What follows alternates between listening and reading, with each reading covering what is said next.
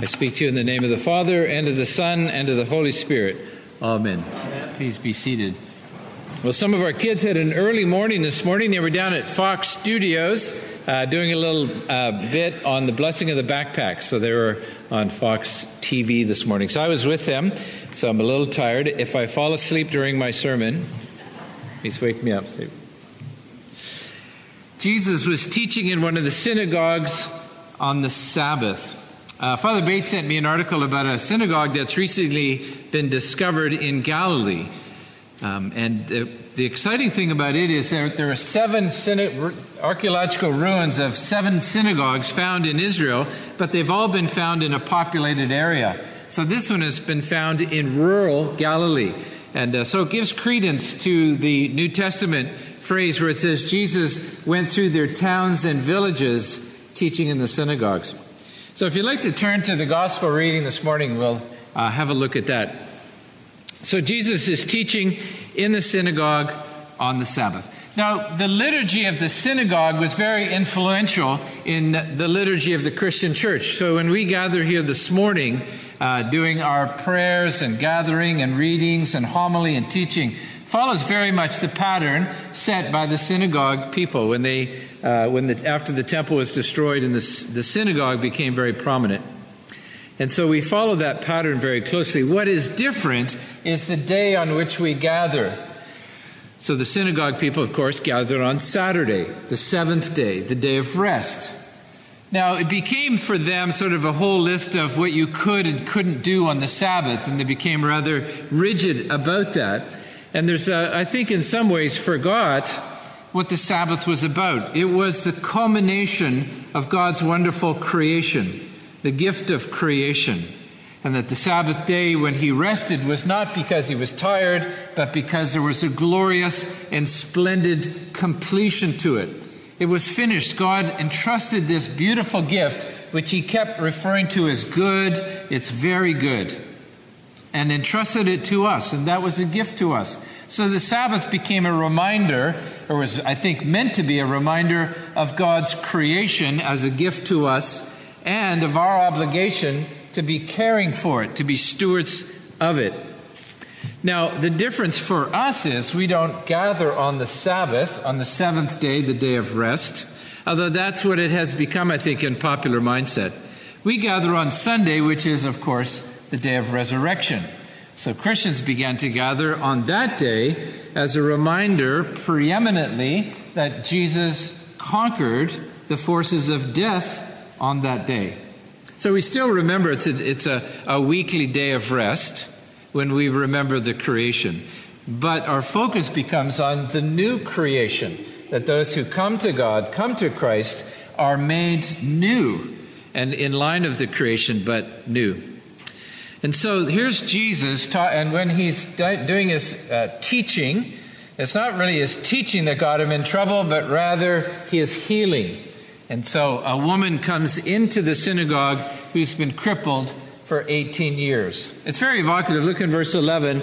She'd been crippled for 18 years. She was bent over and quite unable to stand up straight.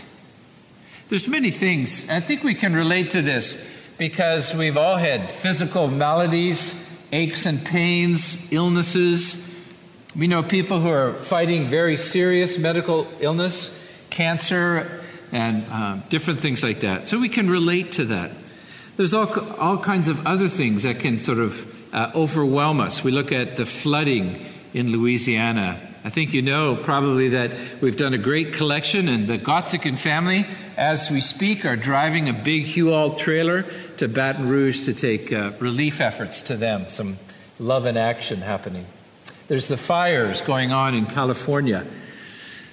There's flooding and things that threaten to bend us over and to break us. When medical things happen, it can ruin us financially. Relationships can go wrong.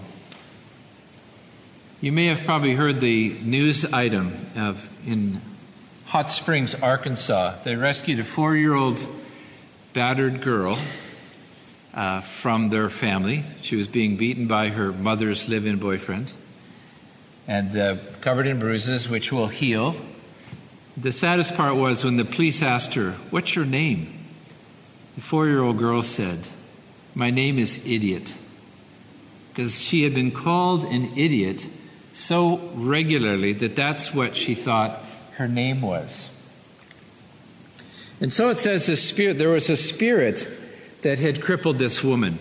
And I don't know if that was a spirit that had caused the physical malady, but we think of the spirits that bow us down.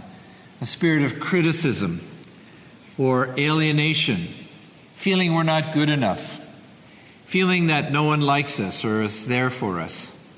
All kinds of things that would bow our spirit.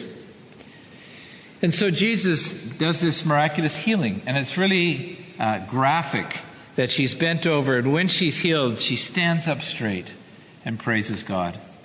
And I think that's why we gather here on a Sunday, to come and avail ourselves of the sacrament, to be encouraged, but from our being bowed over, to be raised up, to pray for one another who are facing medical things or financial things or relationship things, but also about our soul. We hand out these little tags for the backpacks for the children. We had about 20 or 30 kids come up and get a little tag for the backpack. A reminder of who they are and whose they are. That they're children of God. And that God will go with them wherever they go. God is much bigger than just the 4 walls of our church. That God has rich resources to help them navigate the challenges. And that God has given them a job to do, to share out of their abundance. So the synagogue ruler is offended and talks to his congregation, "Come on any other day and be cured," which is, I think, is rich in irony. I can't imagine there were too many healings going on for the rest of the 6 days. But he does not want Jesus healing on the Sabbath. And Jesus brings this healing back into line with the creation story. But then he says in verse 16, reminds her who she is. She's not just a problem. She's not just a medical malady. She is a daughter of Abraham. And we need to be reminded who we are as well. When we come and take the sacrament, when we come and gather around the table, we are reminded that we are at the family table. And then he says, whom Satan has bound for 18 long years. As a Christian church or a Christian school, we try to focus on the glorious truths of the gospel, the beauty and light, but we also are aware that it's a world that has evil in it, and we are a people who are capable of sin and need to acknowledge that and seek forgiveness. The church has really downplayed sin, and I think the problem with that is that when sin becomes just kind of a little inconvenience, what Jesus did on the cross isn't really so special anymore. If sin's not a big deal, his death on the cross is not a big deal. Maybe it wasn't even necessary. And if we take that aspect out of the Godhead, then God becomes much different. Rather than a God who is willing to give of himself, to enter our world and to suffer and to give and to forgive, then he becomes a much different picture of God.